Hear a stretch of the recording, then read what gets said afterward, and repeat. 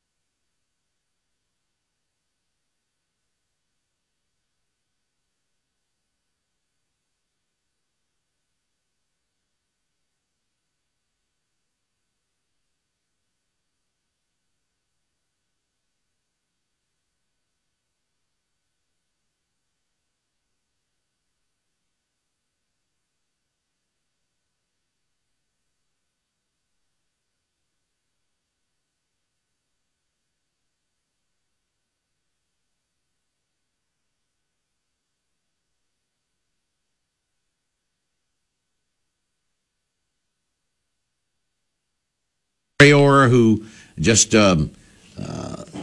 struggled, didn't get a lot of playing time this year, and Westry, who redshirted after having some complications or struggling to get back to full speed after preseason knee surgery.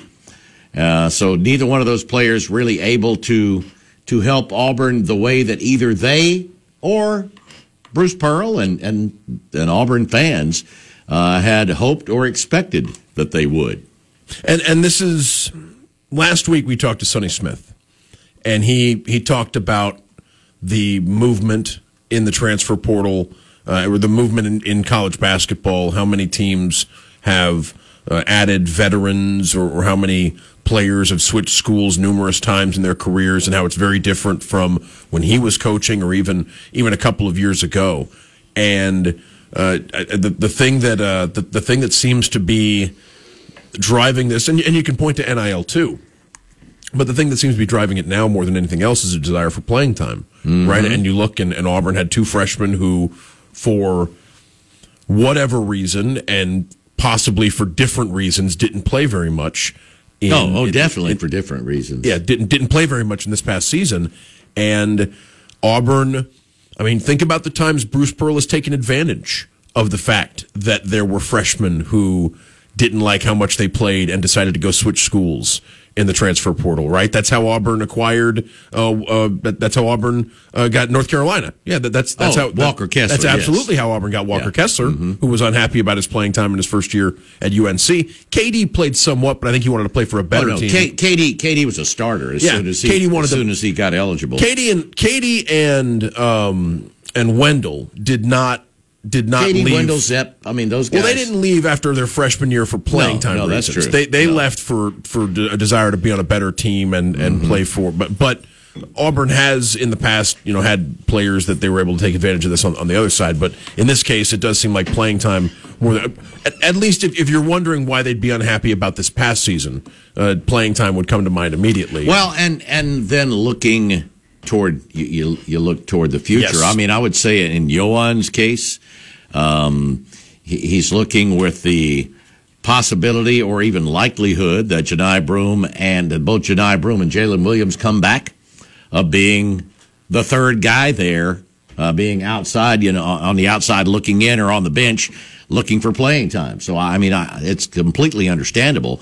And there is also the other factor that is definitely involved is NIL. And don't think that there aren't some folks at other schools letting their people know to Yohan's people and other possible transfers that there are good opportunities here, playing time and NIL opportunity wise. So that's the thing it's very real. Folks, I mean, I know it seemed like a lot of Auburn people felt like, hey, it's just a one-way street.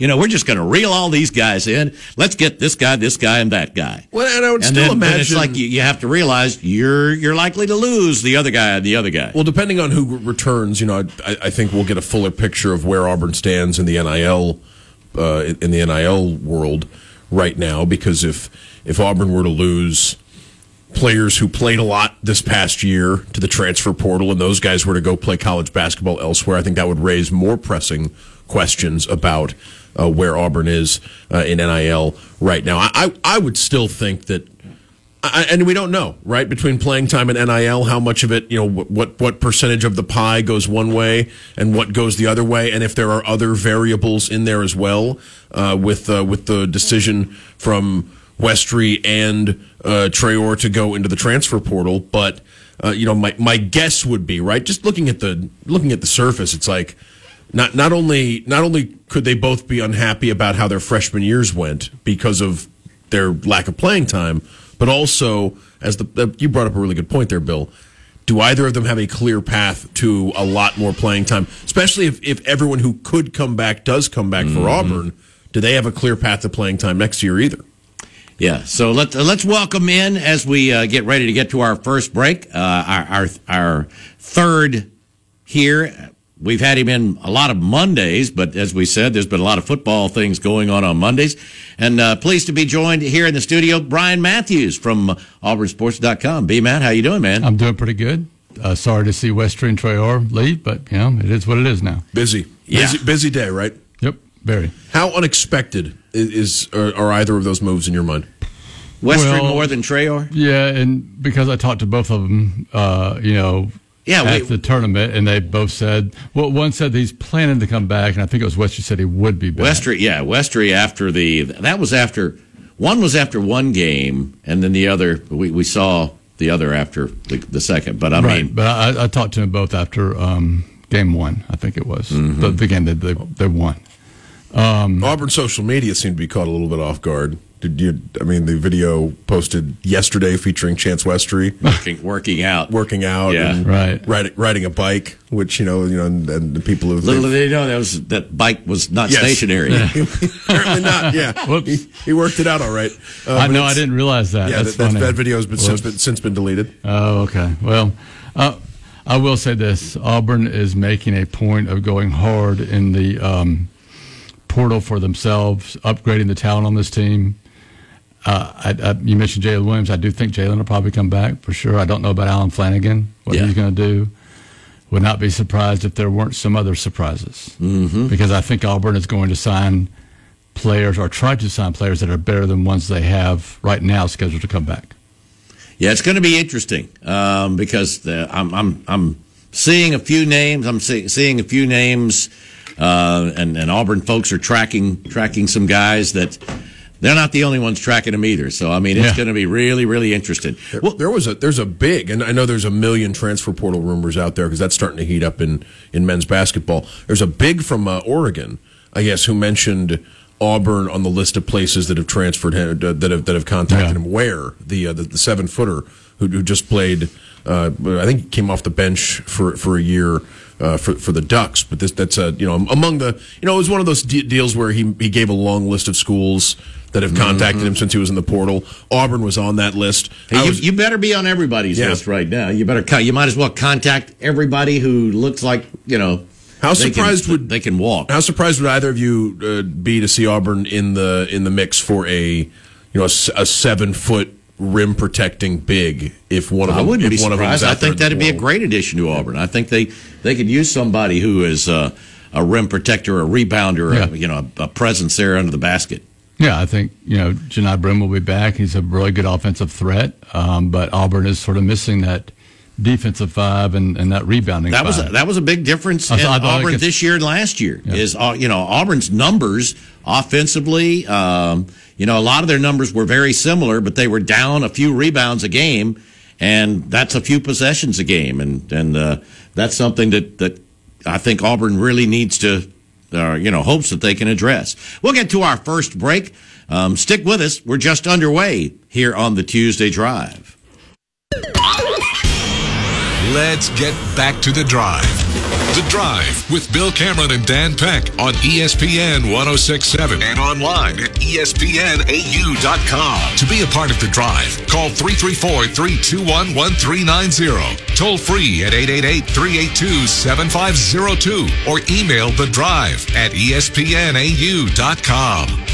Welcome back into the Drive, 22 minutes after 4 o'clock here on this Tuesday afternoon. Bill, Dan, Brian Matthews from AuburnSports.com here in the studio. We got Drew at the controls. And again, we apologize. The phone lines are still down. They said they've got folks working on it. Yeah, so we can't take calls. You can text us on the Drive text box. There you go. Which is brought to you by Southeastern Industrial Contractors. They also sponsor the podcast, which is available however you listen to podcasts. The number for the text box, 334-564-1840. I assume that still works. Bill, we have not, we probably should have tested that out in the meantime, but with the phone line. We'll try while we're doing this. All right, but the phone line situation is fluid. We might even have an update by the end of the show. But yeah, that's related to the weather we had this past weekend here in the Auburn Opelika area. But 334-564-1840 is a drive text box. We also apparently had some stream issues at the very beginning of the show, but all that's gotten fixed as well, so we should be streaming. You can catch the stream, ESPNAU.com, RadioAlabama.net. That's also where you can get the podcast available however you listen to podcasts, presented by Southeastern Industrial Contractors. And they do a great job. Shout out to Derek and everybody on the Southeastern Industrial Contractors front. You want to talk a little baseball? We can. I just checked and the text box works. Okay, good. All right, we do have activity in the text box. All right, good to hear. Good. So you can do that. Yeah, we can talk some baseball. We can talk some more basketball. Well, I tell you what, let's go ahead and stick with basketball for a little while. We've only got about 5 or 6 minutes till we get to the bottom of the hour. All right, so Brian, I mean, you said that, I mean, Auburn's going to be aggressive. Bruce Pearl, I mean, he didn't leave any question. He was going out recruiting. He was ready to get out recruiting. Before we get into it, let's don't really get into speculation of other moves that could be headed out or anything from Auburn.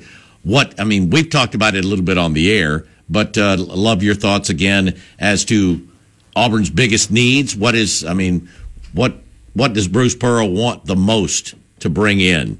Number one with a bullet is 6'2", 6'3", or above shooting guards / wings who can hit threes and play some defense. That's number one. Yeah, I would say guys that can. I would also think shooters who can create their own shot, not just somebody who has to be, stationary, because that's just that.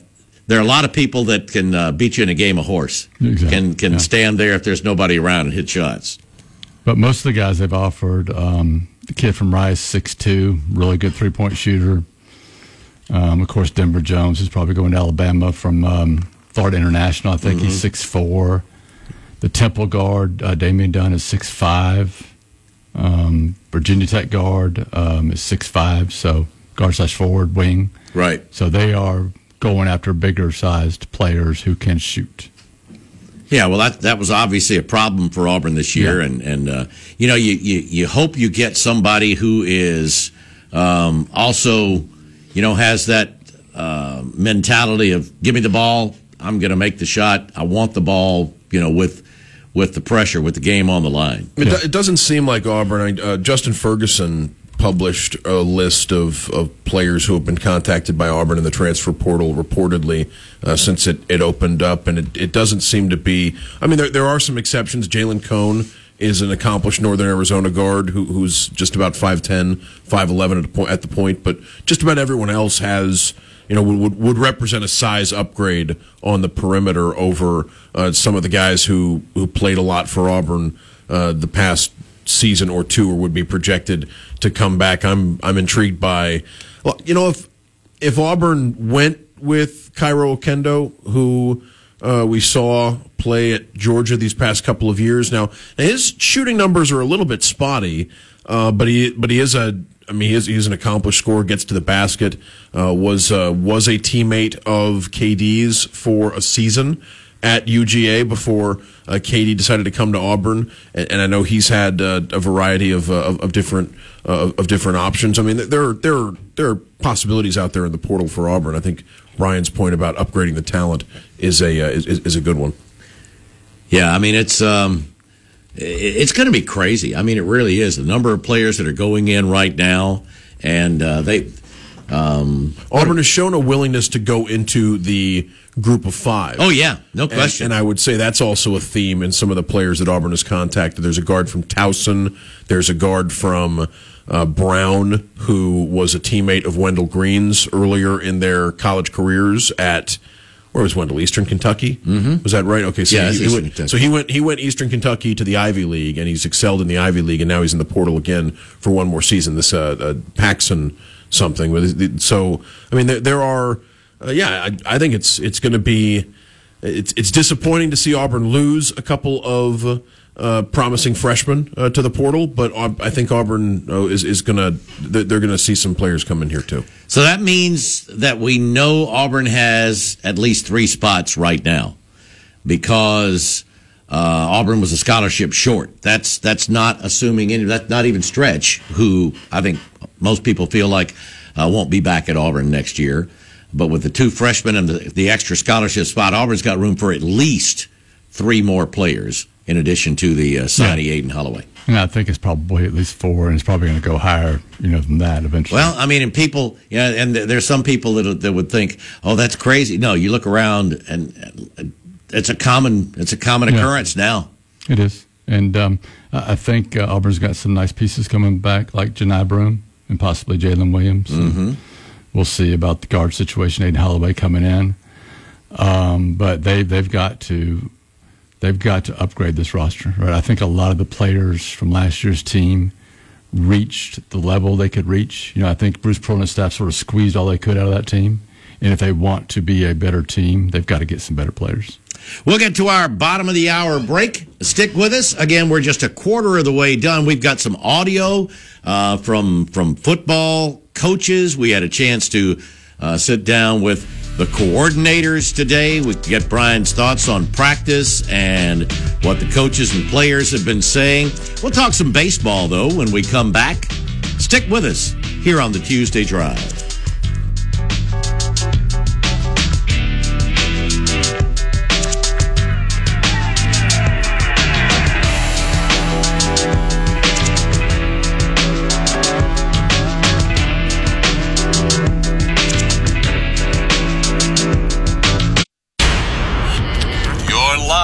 On The Drive. The Drive with Bill Cameron and Dan Peck on ESPN 106.7 and online at ESPNAU.com. To be a part of The Drive, call 334-321-1390. Toll free at 888-382-7502 or email us at thedrive@ESPNAU.com. Welcome back into The Drive, 27 minutes away from 5 o'clock here on this Tuesday afternoon. Hope everybody doing well. Bill, Dan, and Brian here in the studio. And again, we've got all kinds of things to talk about. The big news of the day is that Auburn, with their 2 highest profile freshmen this past year in basketball, announcing they're entering the transfer portal today. But we want to shift gears, talk a little baseball, because Brian was covering that never-ending inning. Yeah, that was tough. The other night we had granddaughter's first birthday party, and then awesome. In the morning, and then Scott Bagwell's wedding in the afternoon. So didn't make it. We were listening after Auburn had won the first 2 games. That's the thing. Keep in mind, Auburn won the series, so that's something they had to do. And, they got down, I think it was 8-2, and they came back. Yeah, they came back, made it 8-7, and had a chance to take the lead. Yeah. And you thought, here we go again. Yeah. And they just ran out of pitching. That's just what happened. They only had, 3 pitchers left, and the last 2 just got rocked. Well, they couldn't throw strikes. When they did, they got hit. Yeah. It was crazy. A 16-run 8th.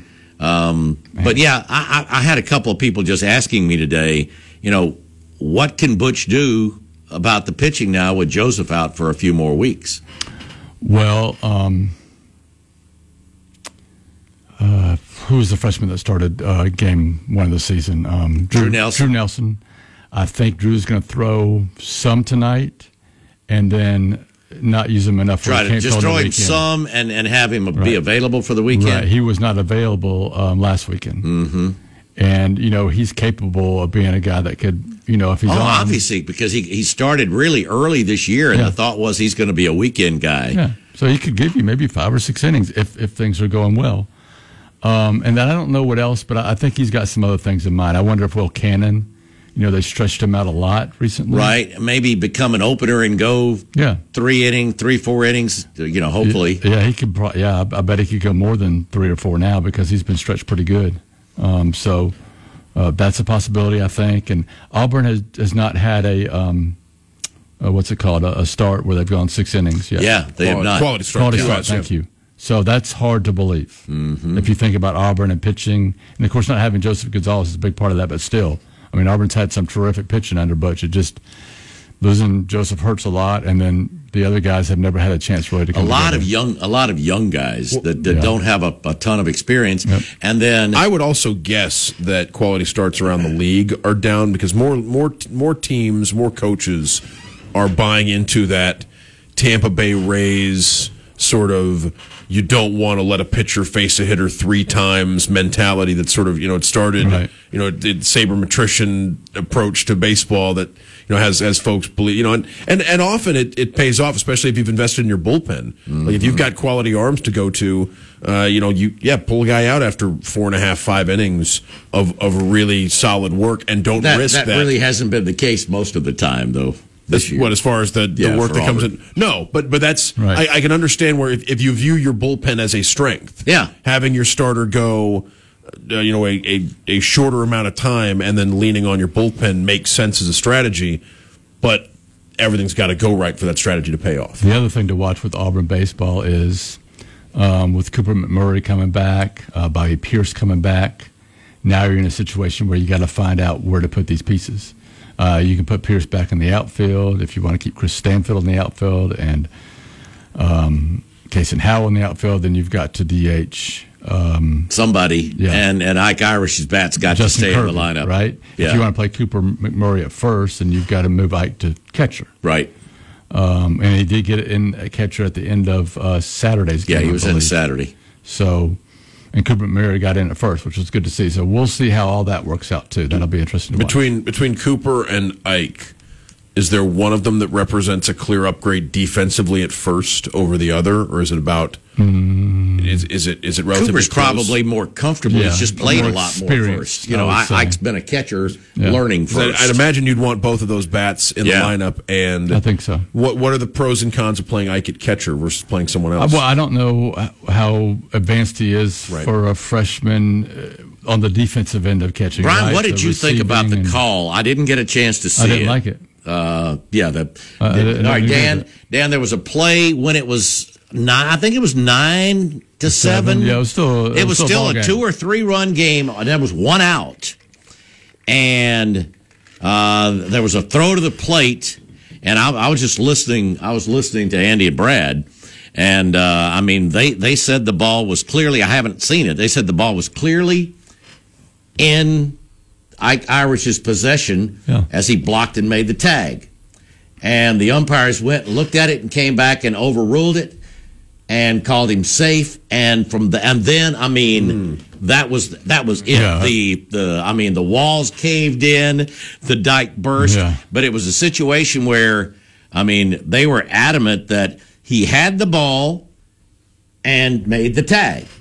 And unless there's something different in the college rules, which I'm not aware of, I know you can't block the plate or a base without the ball. See, now I was under the impression that in college baseball, as part of the avoiding collisions safety at home plate concerns, I thought that the catcher had to provide room for the runner to tag. Like, you have to provide some avenue. You can't block complete access to the plate. Well, that must be what they called. With or without the ball, you can't block complete access to the plate because that is sort of the trade-off to not allowing players to collide with the catcher anymore, is that there has to be some access. Like, I don't know if this is the rule in college baseball. I thought that was the rule. And so if they I don't know if it matters as much whether or not he had the ball. Like, I think there still has to be some access to home plate. And so I would think that would be what the umpires decided in that situation, because if you were allowed to collide with the catcher, I would think that it wouldn't matter whether or not he doesn't need to provide access to the plate because you can make your own if you need to. But if you're going to tell players they have to slide, then maybe there has to be an avenue for has to be somewhere for them to slide.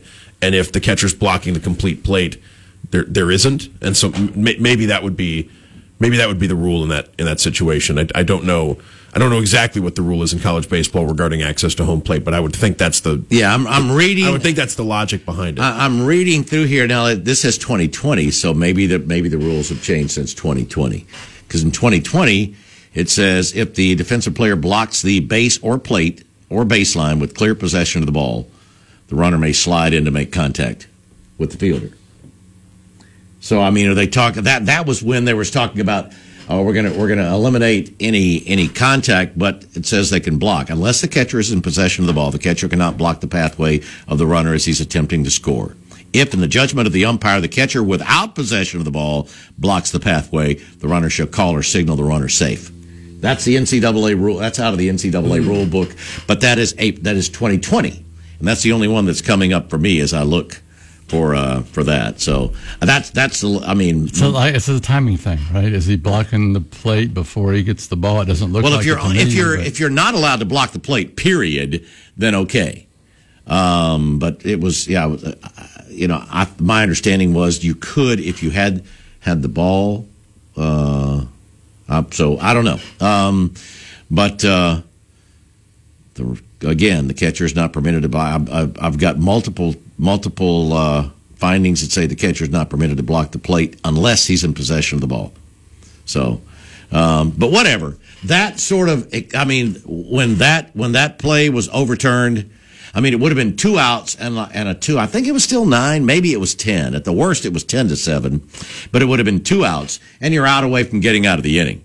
Instead, 15 more runs scored that inning. But regardless, again, Auburn won 2 out of 3. They had to at least win the series. So they're now 2-4, and a huge task coming up as they travel to the number 2 team in the country down in Gainesville this weekend. Yeah, Florida's a tough team. They got some really talented players. But Auburn lately has played Florida pretty good. Mm-hmm. So, I mean, I wouldn't just assume Auburn's going to go down there and get swept again. We'll see. Well, if they can win one, I mean, you do whatever you can to win a game, and you start with the first one. I mean, you do whatever. What's the rotation for this week? Is it? I haven't seen it yet. I hadn't either. And here's another thing that's interesting. You were talking about, Auburn hasn't been able to get anybody through 6. Tommy Vale has been almost unhittable for his first 3 innings. I know, and then it's like the second he sort of loses it a little bit. Yeah. And I don't even know if it's really because he's facing that for the second time. It seems like he's pinpoint. Right. His control is pinpoint. It seems the first 3 innings, but in the 4th inning, he just starts that's walking. when he's walked guys. Yeah. So if he can get over that hump, I mean, the way he's throwing the first 3 innings, if he could keep it going for 4, 5, or 6, I mean, that would make a huge difference. Oh, no kidding. So that's Auburn baseball. I mean, the bats. Auburn definitely has the bats. I mean, it's just trying to figure out exactly how to get them in there. We saw a situation before everybody came back where teams could pitch around the main guys there in the middle of the order. But I mean, now that they've got just about everybody back, I mean, they're able to balance the lineup a little bit better, and Bryson Ware continues to just rip the ball. Yeah, he really is. What a great story he is this year. So terrific for everybody that follows Auburn baseball, covers it. Bryson Ware is the young man that you really root for after everything he's been through athletically, and just the disappointment of last year and wondering after fall if he had a spot on the team. Yeah, you had to. And, I mean, because you felt like, okay, last year he entered the season as a starting outfielder with high hopes, very athletic. I mean, he can hit. He can hit the ball a long way. He's got very good speed. Got a great arm. Yep. And then by the end of the year, he lost his job by the end of the year, and then moved back to the infield. Now, what people don't realize is, I mean, he's a guy that was an infielder growing up. He'd never really played outfield until he got to Auburn. I mean, a lot of the guys coming into college, your best players, your best athletes in high school are going to be pitchers, catchers, shortstops. Yep. I mean, those are the guys, and a lot of times it's shortstops and catchers who also pitch, because that's where it's the toughest position defensively.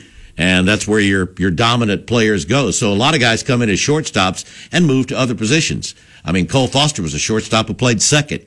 And then, Bryson was a shortstop who played outfield. Now he's at third. So, that's where they go. It's like, quarterbacks, out of high school, athletic quarterbacks. I mean, they can play multiple positions. So yeah, it's been a great story. And Bryson continues to just absolutely, crush the ball. All right.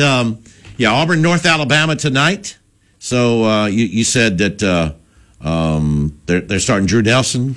I don't know if they're starting him. I know he's. Or is he going to pitch? I know he's going to pitch, but he may start and just throw a couple innings. I think that's the plan. Oh, okay.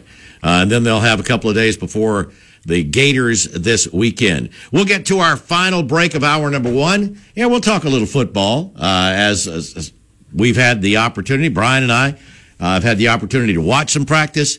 Dan's been there for the interviews with coaches and players. We'll talk about that and more as things are changing a little bit as we head into the last couple of weeks of spring football practice. Some guys moving up, it appears. We'll talk about that and more when we come back here on the Tuesday Drive. The Drive continues. The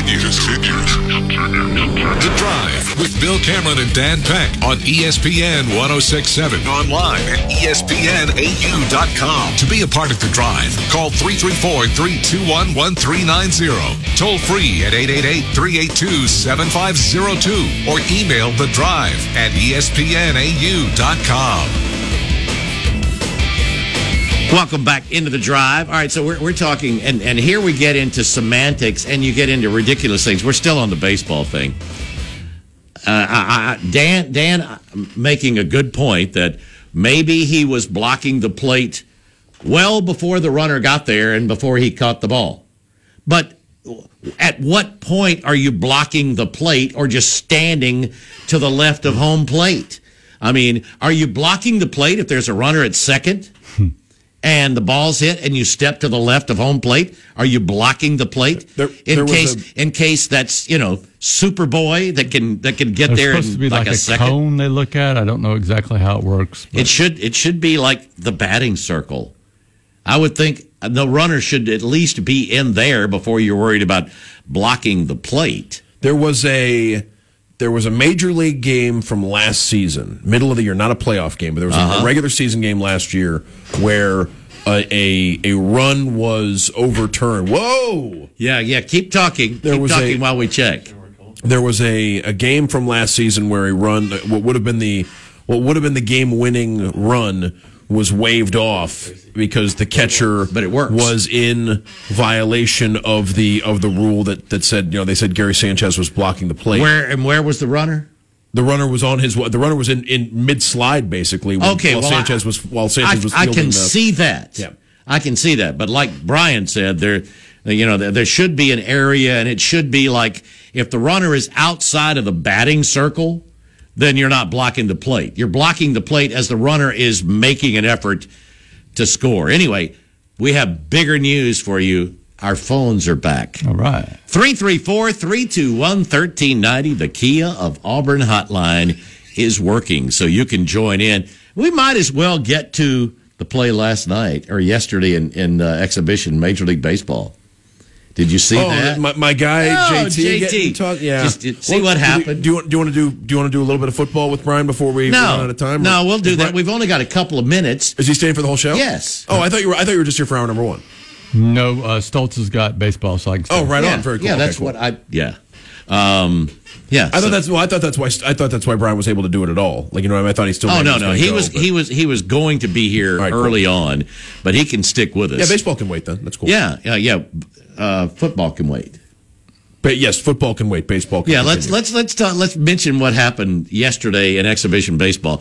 All right, so JT Realmuto is catching. I don't remember who was pitching for the Phillies, but there's a foul ball, and so he needs a new ball from the umpire. So he never looks back at the umpire. He just puts his glove up. And when no ball is put in his glove in a few seconds, he just drops the glove back. Right after he drops the glove back, the umpire drops the ball on the ground where the glove had been. There is context, though. Had you mentioned what happened on the pitch before? Because the Phillies were not happy with this umpire. Oh, no. So Craig Kimbrell was on the mound. Oh, that's right. Kimbrell had just gotten called for a clock violation. They had just called Craig Kimbrell for taking too long on the mound, and they'd called a ball for that. Right. And I think that was immediately before this happened. It was. It was just before this happened. Well, no, it was. There'd been a foul ball Okay. It was the ball was called, then there was a foul ball. And they needed a new ball. Okay. But it was, I think it was during that at bat. It was during the at bat. So a ball had been called, and the next pitch is a foul ball, so he needs a ball, puts his glove up. All right. And the last time there had been a pitching change, when Kimbrel came in, the umpire threw the ball out to the pitcher. All right. So Real Muto puts his glove up. There's no ball there. He puts the glove down. The umpire fires the ball to the ground.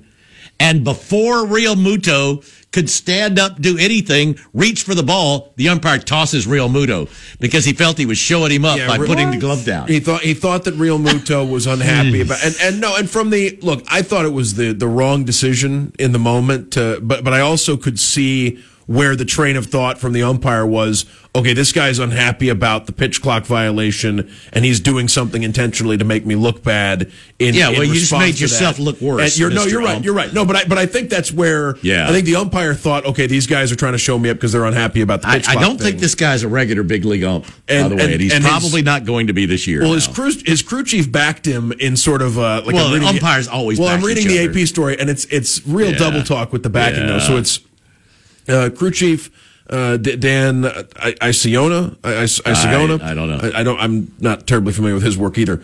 He was asked about the umpire in question, who his name is Randy. It's RR. It's Randy Rosenberg. Yeah, right? Rosenberg. So Randy Rosenberg was the umpire in question, and he was the crew chief was asked, did Randy act hastily?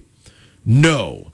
I believe Randy felt like the situation warranted an ejection, and that's what he did, unquote.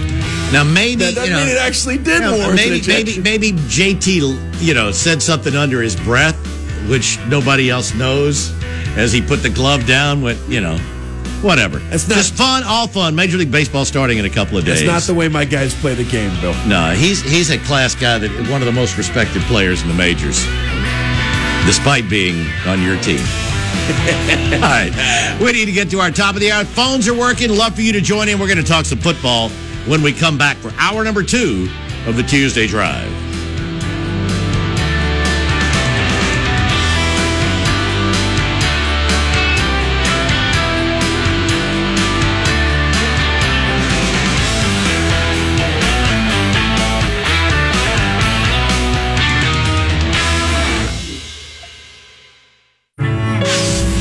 ESPN 106.7, WGZZ HD3 Waverly, and W294AR Auburn Opelika. This is SportsCenter.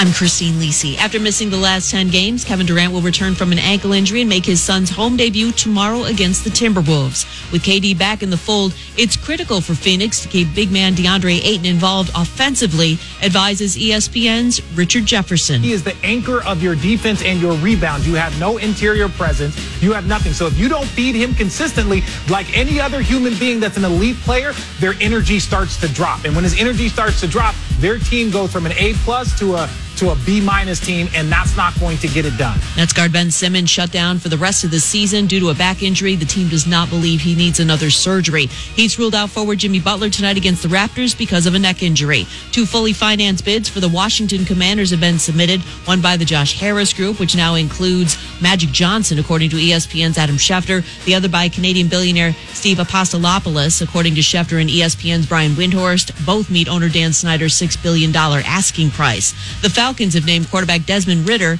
as their starter. ESPN Radio is presented by Progressive Insurance. Looking for a career you'll love with flexibility, great pay, and benefits, and one of the country's top workplaces? Come join their growing team. Go to progressive.com/careers and apply online today.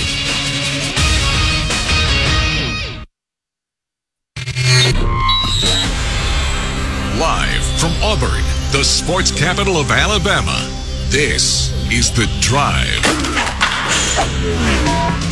The Drive with Bill Cameron and Dan Peck on ESPN 106.7 and online at ESPNAU.com. To be a part of The Drive, call 334-321-1390, toll free at 888-382-7502, or email The Drive at ESPNAU.com.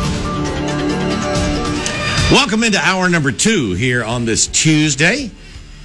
Bill, Dan, Brian Matthews from AuburnSports.com here in the studio, Drew at the controls, and we're pleased to let you know that the phone lines are back. We apologize for the problem there. I mean, when the storm came through, it affected a lot of things. I mean, and we're glad that the phone lines are back. The Kia of Auburn hotline is up and working, and we'd love for you to join in. You can call 334-321-1390. You can also text the show, 334-564-1840 on the Drive text box presented by our friends at Southeastern Industrial Contractors. They also sponsor the podcast, which is available however you listen to podcasts. You can go to your favorite podcasting platform. You can use ESPNAU.com, or you can go to RadioAlabama.net. It's all presented by Southeastern Industrial Contractors. Hour number 2 of the Drive brought to you by the good folks at the Orthopedic Clinic, East Alabama's go-to center for orthopedic care, with locations in Auburn and Opelika, on the web at orthoclinic.com. Hope you were with us for hour number 1. If you're just joining, the big news of the day coming from Auburn basketball, that freshman Johan Traore and Chance Westry have announced their intention to enter the transfer portal. So we've been talking about changes that were going to come for Auburn basketball. Don't know if all these were expected, but that's Auburn's 2 highest profile signees from this past year, who for different reasons really didn't get the chance and weren't able to contribute the way that they nor Auburn had hoped. Yeah, Chance took a medical red shirt because of the surgery and never really came back 100%, although when I spoke to him, he felt like he was feeling much better and ready to go. He looks bigger and stronger. Yeah. And then Traore just needed more developmental time. He just was not ready to compete at this level, to play defense, to handle the physical nature, I thought. He just needed some more time, and he's going to find another place where he can have more time. Yeah, so Auburn with some openings now, and there's no question Auburn has been, Bruce Pearl and the staff have been working hard at looking to add talent to this roster. And, there's no way of saying when, Auburn will have some additions. But there are players all over the country that are entering the transfer portal every day. Yeah, and it'll probably start with official visits. Mm-hmm. And, I just think Bruce Pearl is really motivated to get out there and upgrade this roster, and Auburn's a great place to play any sport, really. So I'd be surprised if he doesn't have some success. I get why it's disappointing for folks who saw Chance Westry in Israel. And Johan. And Johan, too. I mean, and we saw a little bit more of Johan during the season. But for folks who saw Chance look so sharp in Israel and wanted to see him fulfill that potential in an Auburn uniform, it's disappointing. But this is the world of college basketball now, right? I mean, you're going to have... Auburn might be one of the more experienced teams in the conference, even losing these 2 guys. If everyone who can come back does come back, and it remains to be seen who ultimately decides to come back. But Bruce is going to want a team that fits his style of basketball, and also he's going to need a team that has depth, because when you play Bruce Pearl basketball, you can't just go with 5 or 6 guys in the rotation, because it's so taxing physically that you need to be able to go to the bench and lean on a couple of reserves to play key minutes and give these guys a break. So it's going to be there's work to be done, and there's a long list of players that have already been contacted by Auburn in one way or another, both in the portal and out of the high school ranks. We had a little Blue Cane talk there during the commercial break about whether or not Auburn could be. Explain what you're talking about, because people Blue lose Cane, their minds. Blue Cane is first name Blue, last name Cane.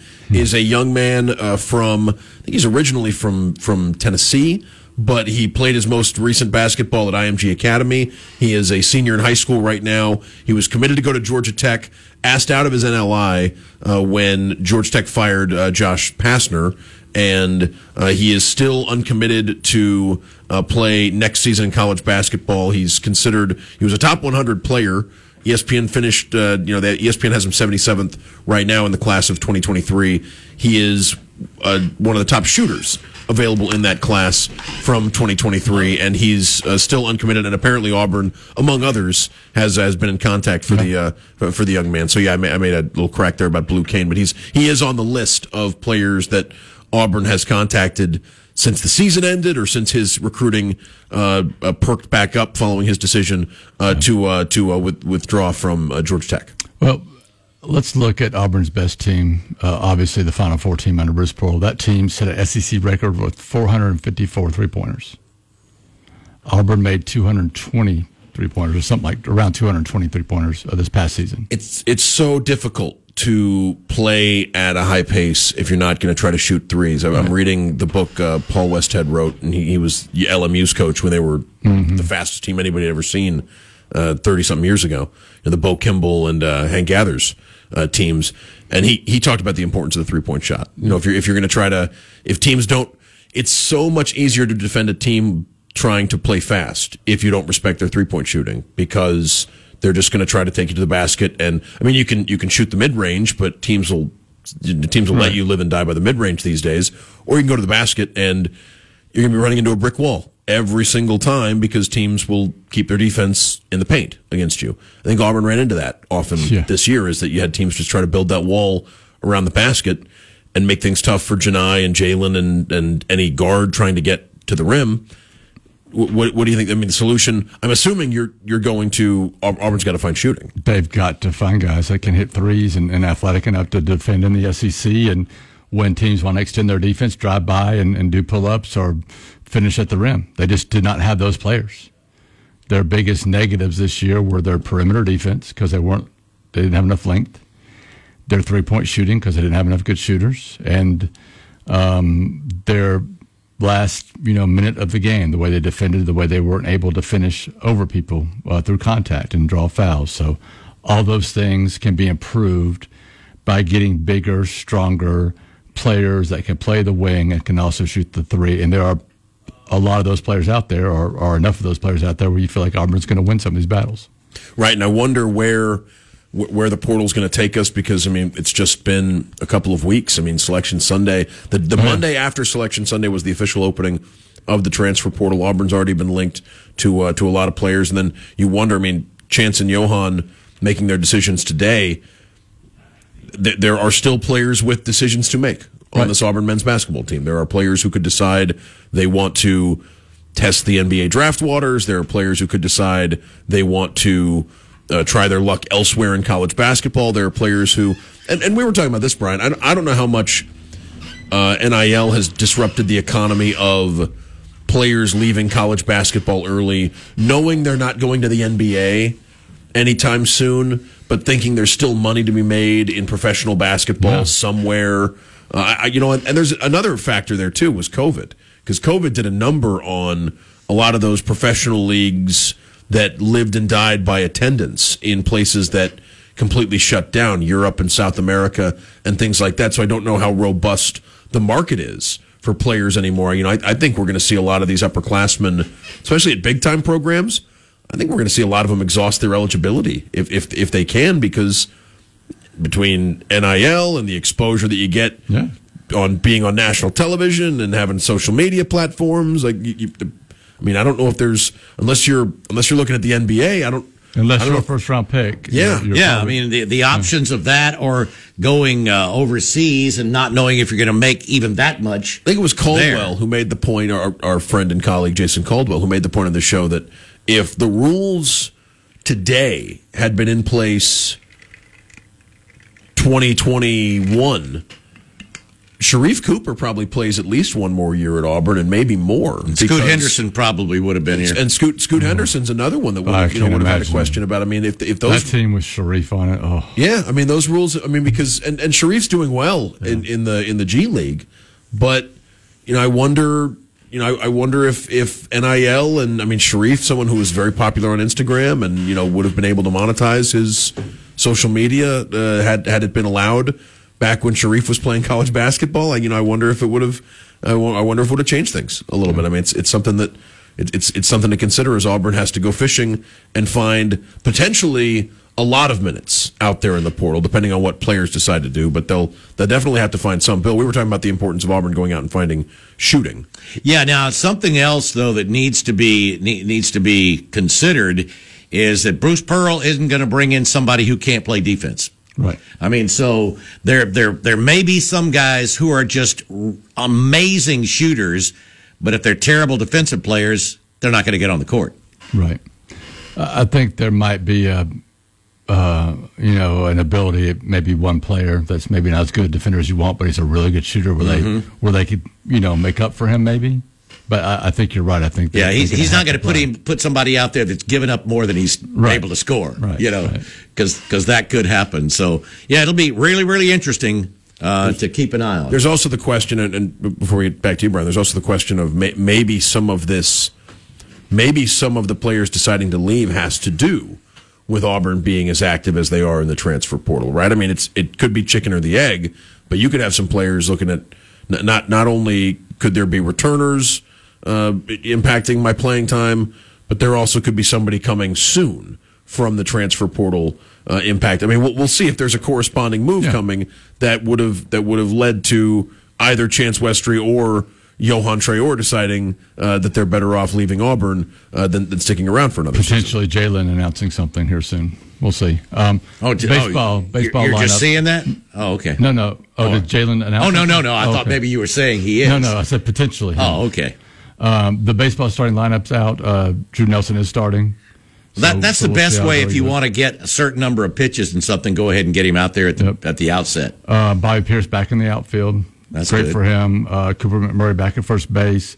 Carter Wright is starting at catcher tonight. All right. Is Ike DHing? Or is he not in the lineup? He is DHing tonight. Okay. Yes.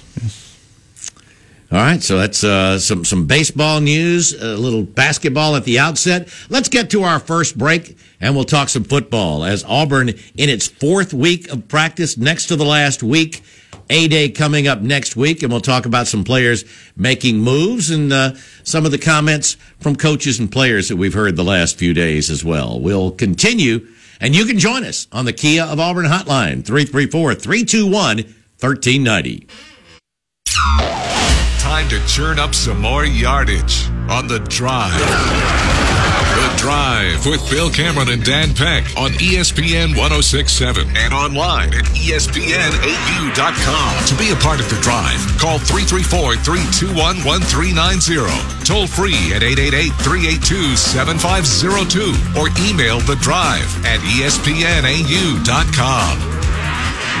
Welcome back into The Drive here on this Tuesday afternoon. Bill, Dan, Brian Matthews from auburnsports.com. And while we have a little bit, and again, the phone lines, if you're just joining us and you'd heard us talking either today or yesterday or earlier today about problems with the phone lines are back, so you can join us. We'd love for you to. And again, the number is 334-321-1390. But Brian, talk a little bit about what all's going on there at auburnsports.com. I mean, there's so many different things going on at the same time. Yeah, we got Freeze yesterday and the coordinators today, which was great.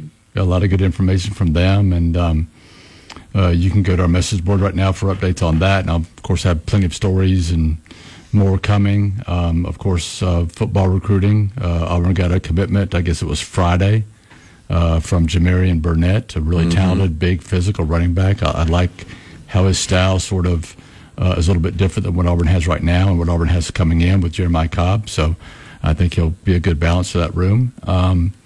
And, of course, we talked a lot about basketball and recruiting in the portal, so we'll be covering that real closely, too. Yeah, so a lot you can check there and had an early I forgot. I'm blanking, man. The news I got here in the last few minutes. I'm struggling remembering everything. I had one of the shows where you guys all get together. And the rundown. Yeah, we had that Monday. Yeah, had that earlier this week than a lot of times. Well, we usually do it on Tuesday, but we have interviews at 1, so it's really difficult to do that. So because you freeze at 3:00 Monday, we're able to do it on Monday. So yeah, all right, let's talk a little bit about some of the news yesterday. Hugh Freeze, when he was asked about the scrimmage and the quarterbacks, he immediately jumps into Holden. Really stood out. Of course, I told Dan right after that, I said, he mentioned Holden, and I said, and he pronounced it differently. Yeah. So I went over to Kirk Sampson and said, I just want to make sure, because we're going to talk about this on the air. And he said, no, it's Gurner. It's Gurner. Okay. All right. And he said, because I had somebody bring that up to me today, and I'm like, I'm not sure anymore. I just don't know. Well, Kirk said, go to the website, and there by the players, there's that little sound bite where the player says his own name. Oh, for any, I didn't know this. Yeah, well, I remember they had done that a few years ago. I wasn't sure if it was still there. He said you can do that, and Holden says Gurner. So anyway, okay. Regardless, I think we'll all, if things continued like this, a lot more people will know how to pronounce his name, because then when we went out to practice, he was running with the ones. He was, and that's a big development, I think. Although I'm going to stick by my prediction that Auburn's starting quarterback for 2023 is not on the roster yet. Wouldn't be surprised at all. Yeah. No, I've sort of expected that. But for right now, good to see Holden, getting that opportunity. I think he needs that opportunity just to see what he can do. I think Robbie and TJ struggle a little bit with in the scrimmage. Robbie is slowed by a shoulder injury, so that's part of the issue. That's a little concerning. That I just wonder if he's just trying to throw and put more on it all spring, because he was zipping it pretty good. Yeah. A couple of weeks ago. And we talked to Philip Montgomery a little bit about the RPO packages they're trying to put in and how it's taking them longer to get it done, and they're slowing down that process, which makes me think if they're going to bring in a transfer quarterback, he's probably coming from an RPO system, right? And he would probably be able to pick it up faster, the offense as fast as the guys that went through spring in many ways. So maybe it wouldn't be such a big deal to bring in a guy in May. Maybe it wouldn't be that far behind. But especially if it's a guy who's played a lot of college football before. Mm-hmm. I think I'd be surprised to see them. If there was like a disgruntled 5-star from somewhere that didn't work out his first year somewhere else and got into the portal. Maybe it would be pretty significant that he didn't get to go through spring practice. Right. If he's going to be Auburn's starter in 2023, I would think somebody who has played a couple of seasons as a starter, if they went into the portal, hypothetically speaking, they went into the portal and chose Auburn, that the fact that they weren't able to go through spring practice wouldn't be as meaningful as it would be with an inexperienced guy. I agree. I wouldn't rule out Auburn signing 2 quarterbacks, depending on how things break. So we'll see. Maybe one guy that's ready to come in and play right away, and maybe one of those former 5-stars that can be the next guy up, or potentially compete for being the next guy up. Interesting, and you wonder how much you wonder how many scholarship quarterbacks Auburn would have on the roster in 2023 if Auburn went and added 2. Well, I would think you'd have 4. There'd be some changes. Yeah. Probably. That would be my guess. Maybe 5.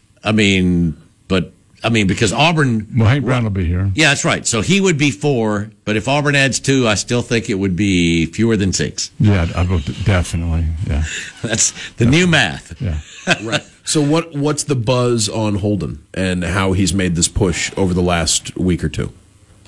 I don't know exactly, to be honest with you, because I think his accuracy, which is something that Freeze puts on, but I haven't watched him enough to say this is what I see, right? I just haven't. When we go out there, they throw just a little bit, to receivers or sometimes just to coaches if the receivers are doing their drill somewhere else. So it's hard to get a read on what's going on with this. And I don't know how he fits as an RPO quarterback. I really have no idea. So, but I am glad to see him get that opportunity, because to be honest with you, I wasn't sure the other 2 guys were going to be, were going to improve enough accuracy-wise and some other ways to be that starting quarterback that Freeze needs and Philip Montgomery need in their offense.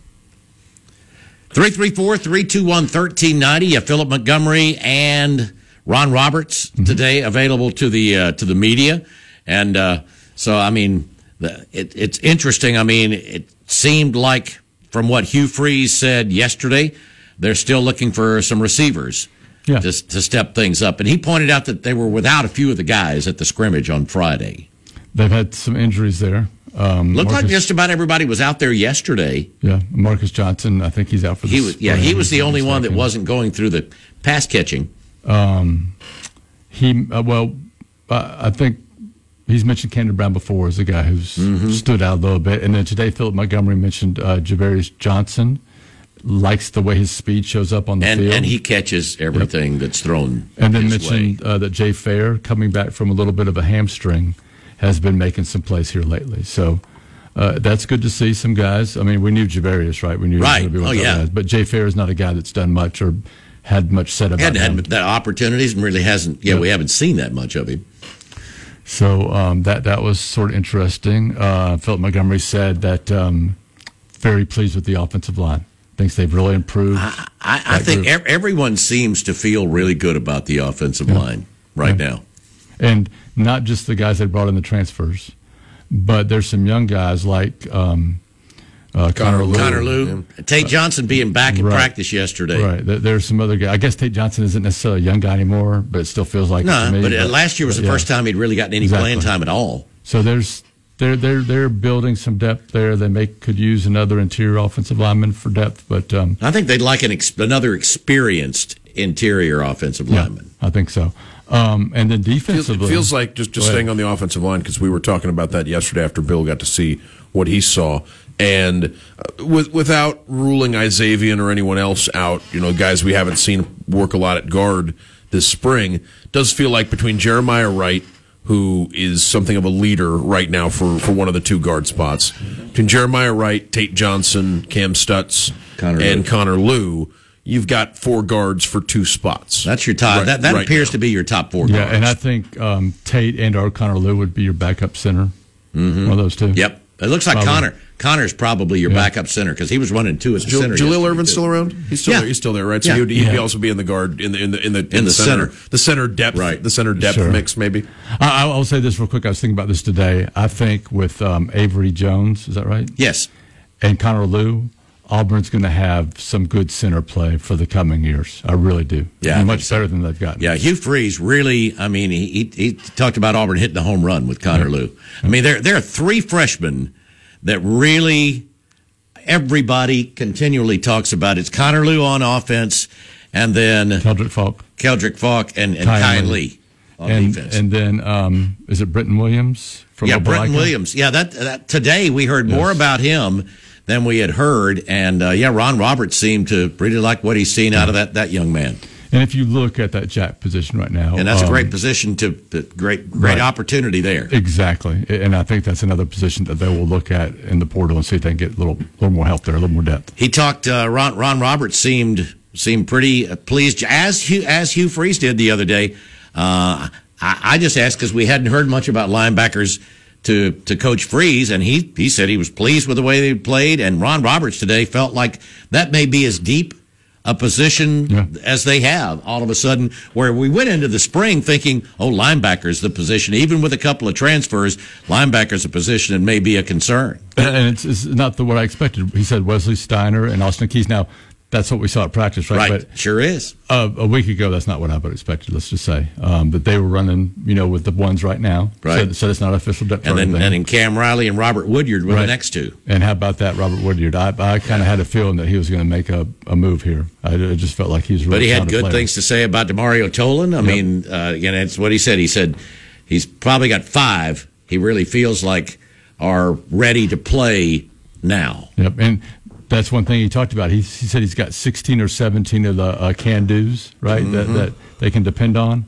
He needs 24, 25 of those by fall, so they need some more guys. Yeah, that doesn't mean they're going to go out and try to bring 8 or 9 more guys in. They feel like some of these guys can make that step between now and the fall. Right. But sure, they'd bring in anybody who can help. And he's probably not counting J.D. Rim as a can-do because J.D. is he's not a can-do right now. You mentioned, maybe Auburn goes out and looks for a quarterback or an experienced interior offensive lineman. The way Ron Roberts was talking today, could Auburn be looking for a corner between now and the start of the season? They do have 3 freshman corners coming in. They have 3 freshmen coming in. So and they get J.D. Rim back. I mean, where would an experienced corner think he's going to fit in when he looks at Auburn's depth chart? I mean, because he was lamenting the numbers at the moment, but those are numbers that are subject to change between now and the start of the season. When Rim comes back, him and Kyan Lee, you look as the 2 backups there at corner. So now you're looking for the 5th corner. Right. And you figure you can find that from one of those one of the freshmen that's coming in. Yeah. And, if you get in a pinch, they got a pretty good former Jalen corner Simpson playing safety right now, yes. Yeah, so it's a position where sure you'd love to be 3 deep with SEC talent at every position. Yeah, I think Kirby and Nick probably would love to have every single position.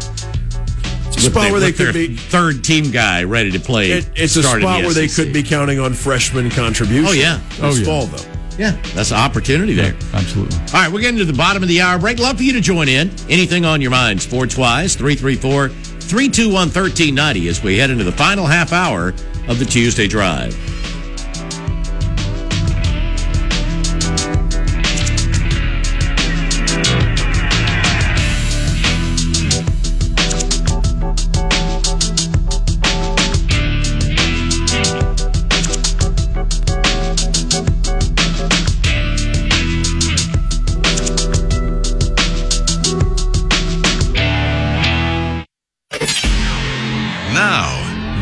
Of The Drive.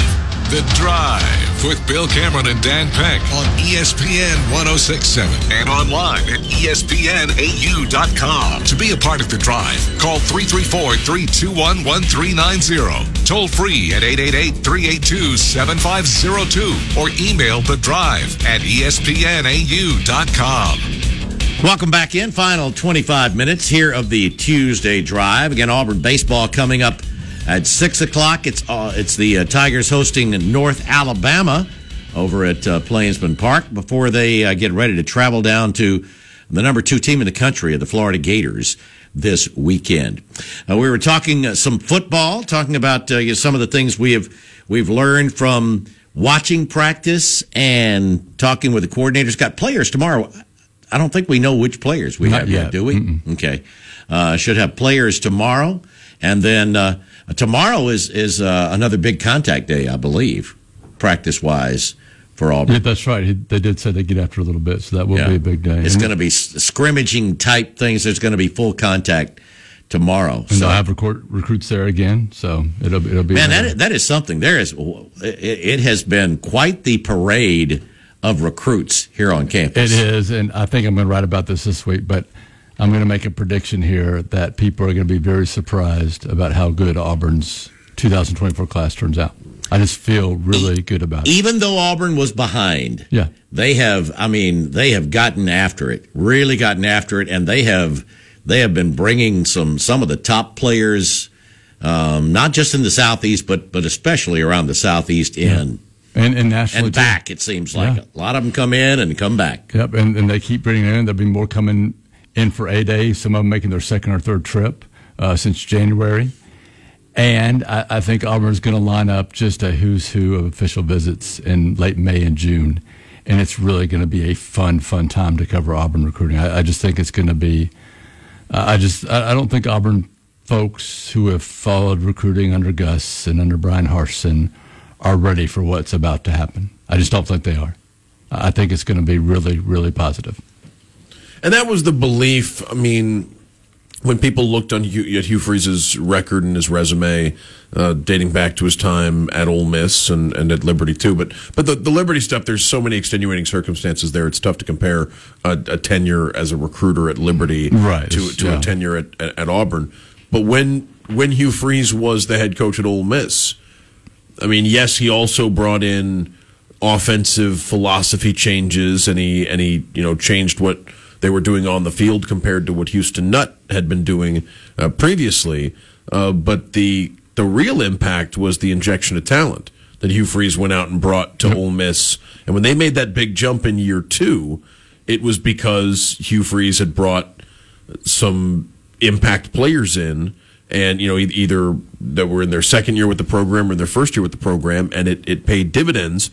And that was a different world of college football, Brian. I mean, now you can. I mean, you think about who's joined the Auburn team since Hugh Freeze was hired, right? I mean, now you might see those dividends earlier than year 2, if Hugh Freeze can sort of, if he can solve the puzzles that Auburn has at the moment at different spots on the roster. I think they've done a wonderful job so far. They've got a few more boxes to check off, starting with quarterback. I thought going back to December 1st that this was the worst roster I've seen for Auburn since 1999. and the way they've improved it and brought in talent, I think this is a team now that can compete to have a winning record. Win 6 or 7 games. I think the talent, if they add a couple of more spots, I think the talent is there to be able to compete with anybody. And that doesn't mean that doesn't mean if they lose a couple of players to injury or things like that. Right. I don't think they are miles behind now. No, and especially at the line of scrimmage where they had to make up ground. Yes. They made up a ton of ground. That's been the most impressive thing. Yeah. Both lines. They look good. They really do. I sat there and watched the defense twice. The last 2 minutes I've been out there, and I just cannot get over how big and athletic some of those guys are. They just really did a great job there. Expectations, I imagine, will unless a new coach, usually the expectations are going to be a little bit more than you would. Well, I would think though, try to tamp them down if Auburn doesn't add anyone at quarterback or receiver who moves the needle between now and July, I could see Auburn still being picked last in the division at media days because there's too much uncertainty about what they have as a passing offense going into this season and what you saw last year from Robbie and TJ. And if Holden's the starter, the fact that it would be a guy who's played basically no college football in his career before stepping in. That's not to say Auburn couldn't overachieve from those expectations, but I would think that if a lot of people are going to be skeptical unless Auburn either brings in an established quarterback or one of the quarterbacks on Auburn's roster goes out and plays really well, there are going to be people sort of waiting to see what kind of improvement Auburn can have, especially offensively. Yeah, and I think it's got to be a quarterback from the portal. I really do. I think that can make the biggest difference on this team. I think so. Losses. Yeah. You know what? But to be clear, with all three of the guys, not to write Hank Brown off at the moment, but for the three guys on campus, TJ, Robbie, or Holden, if you told me that they distanced themselves, if any one of them distanced themselves from the other two and did enough this offseason to have the coaching staff believe they had a real SEC starter on their hands and they could go into a season and compete with one of those three guys, I'd love to see it. Right? Like I'd love to see what that looks like and what a confident TJ or Robbie or Holden with the backing of the coaching staff and the team, feeling like a real number one quarterback going in. Like I'd love to see what that looks like with an offense designed by Hugh Freeze and Phil Montgomery to sort of hide the weaknesses and showcase the skills. Like I'd love to see it, but I'm inclined. My suspicion is, Brian, that you're right, and Hugh Freeze is probably going to work hard to add someone with a track record as a college football quarterback to the portal, from the portal to the team between now and the start of the season. But I'd love the possibility of, one of these guys grabbing the job and seizing it and showing, they can fit in and be a number one quarterback in this league. It would be a great story if that happened. Absolutely. And that's why it was so interesting to hear and then see Holden out there getting some work. He looked pretty good yesterday, just when I was watching back and forth. He throws a pretty ball. He does. Yep. But I mean, then that's a lot of difference. As Hugh Freeze said, there's a lot of difference when you're just throwing against air. Yeah. But I think it may also say something that at least one outgoing receiver requested him to be the guy throwing to him at Pro Day. Yeah, that does say a lot. And we saw him throw pretty accurate balls at Pro Day, which was good.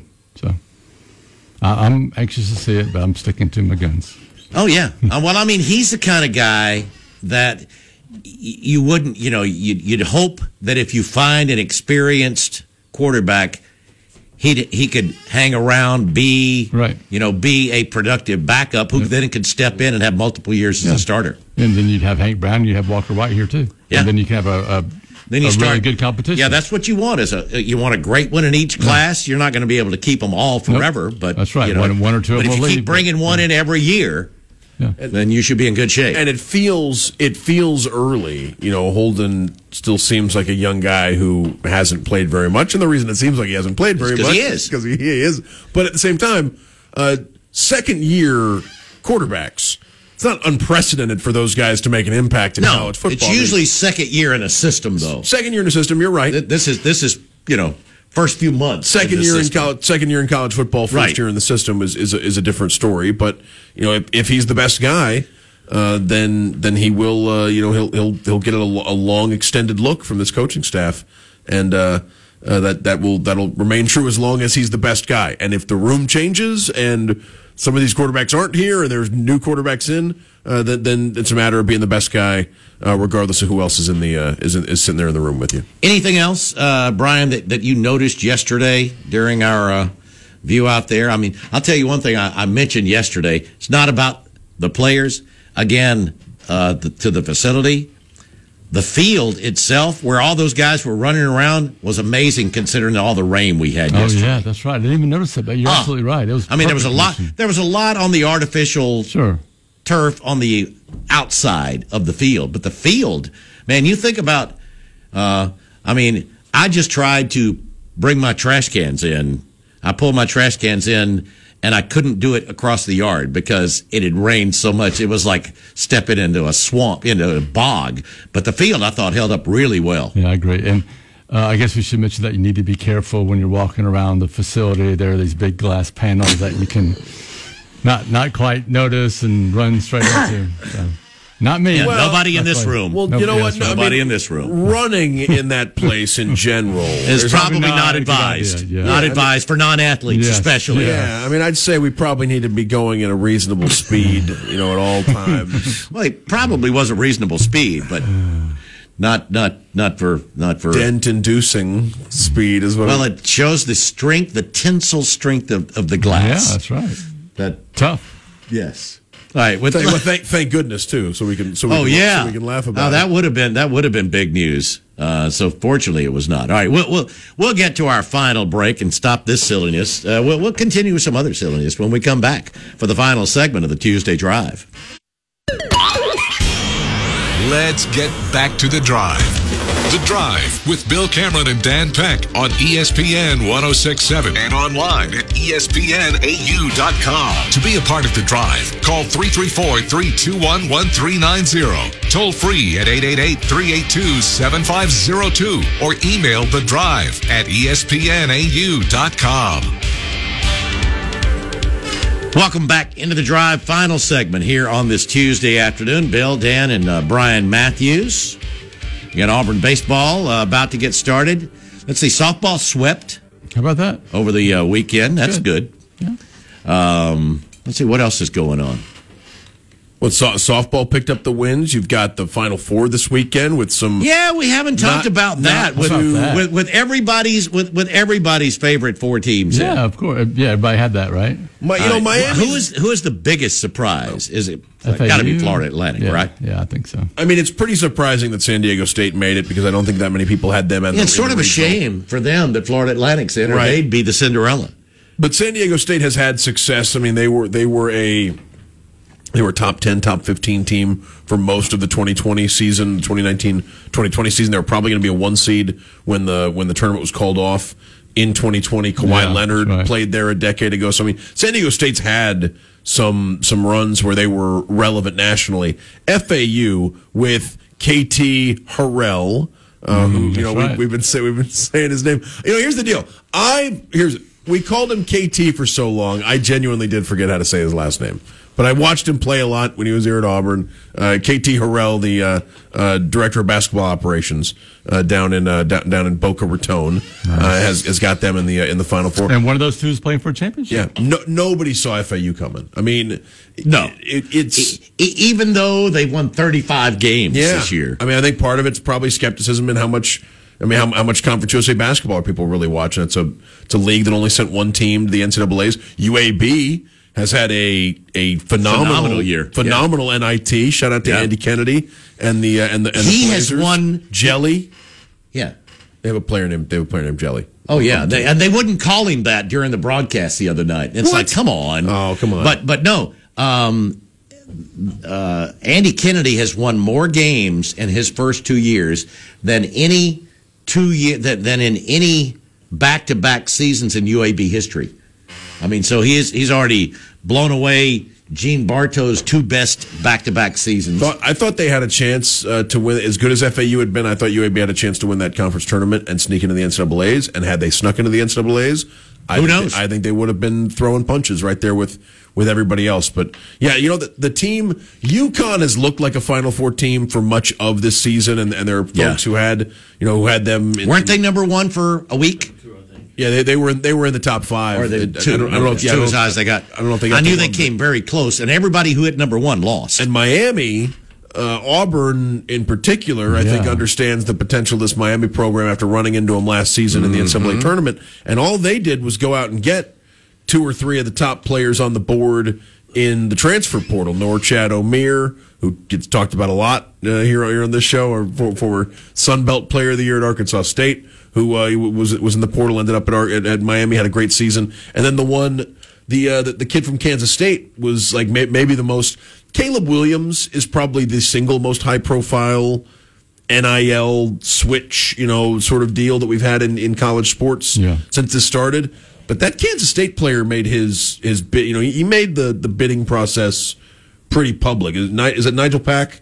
Yes. The Kansas State guard who decided, basically said, I'm going to the team that offers me the most money, and he chose Miami and signed, $750,000, $800,000. And Jim Larinaga had some things to say about NIL transparency. I would encourage folks to go look at those quotes, because he's saying that the most important thing, or one of the most important things, is we know how much these athletes are making. I did hear someone else talking about Norchad Omier today. Yeah? He said that, yes, he is at Miami because he got $250,000. That's right. This year. That's right. You were calling for him to come to Auburn. You didn't chip in enough. I did not. No, I was out of $250,000 to spend on basketball prospects that week.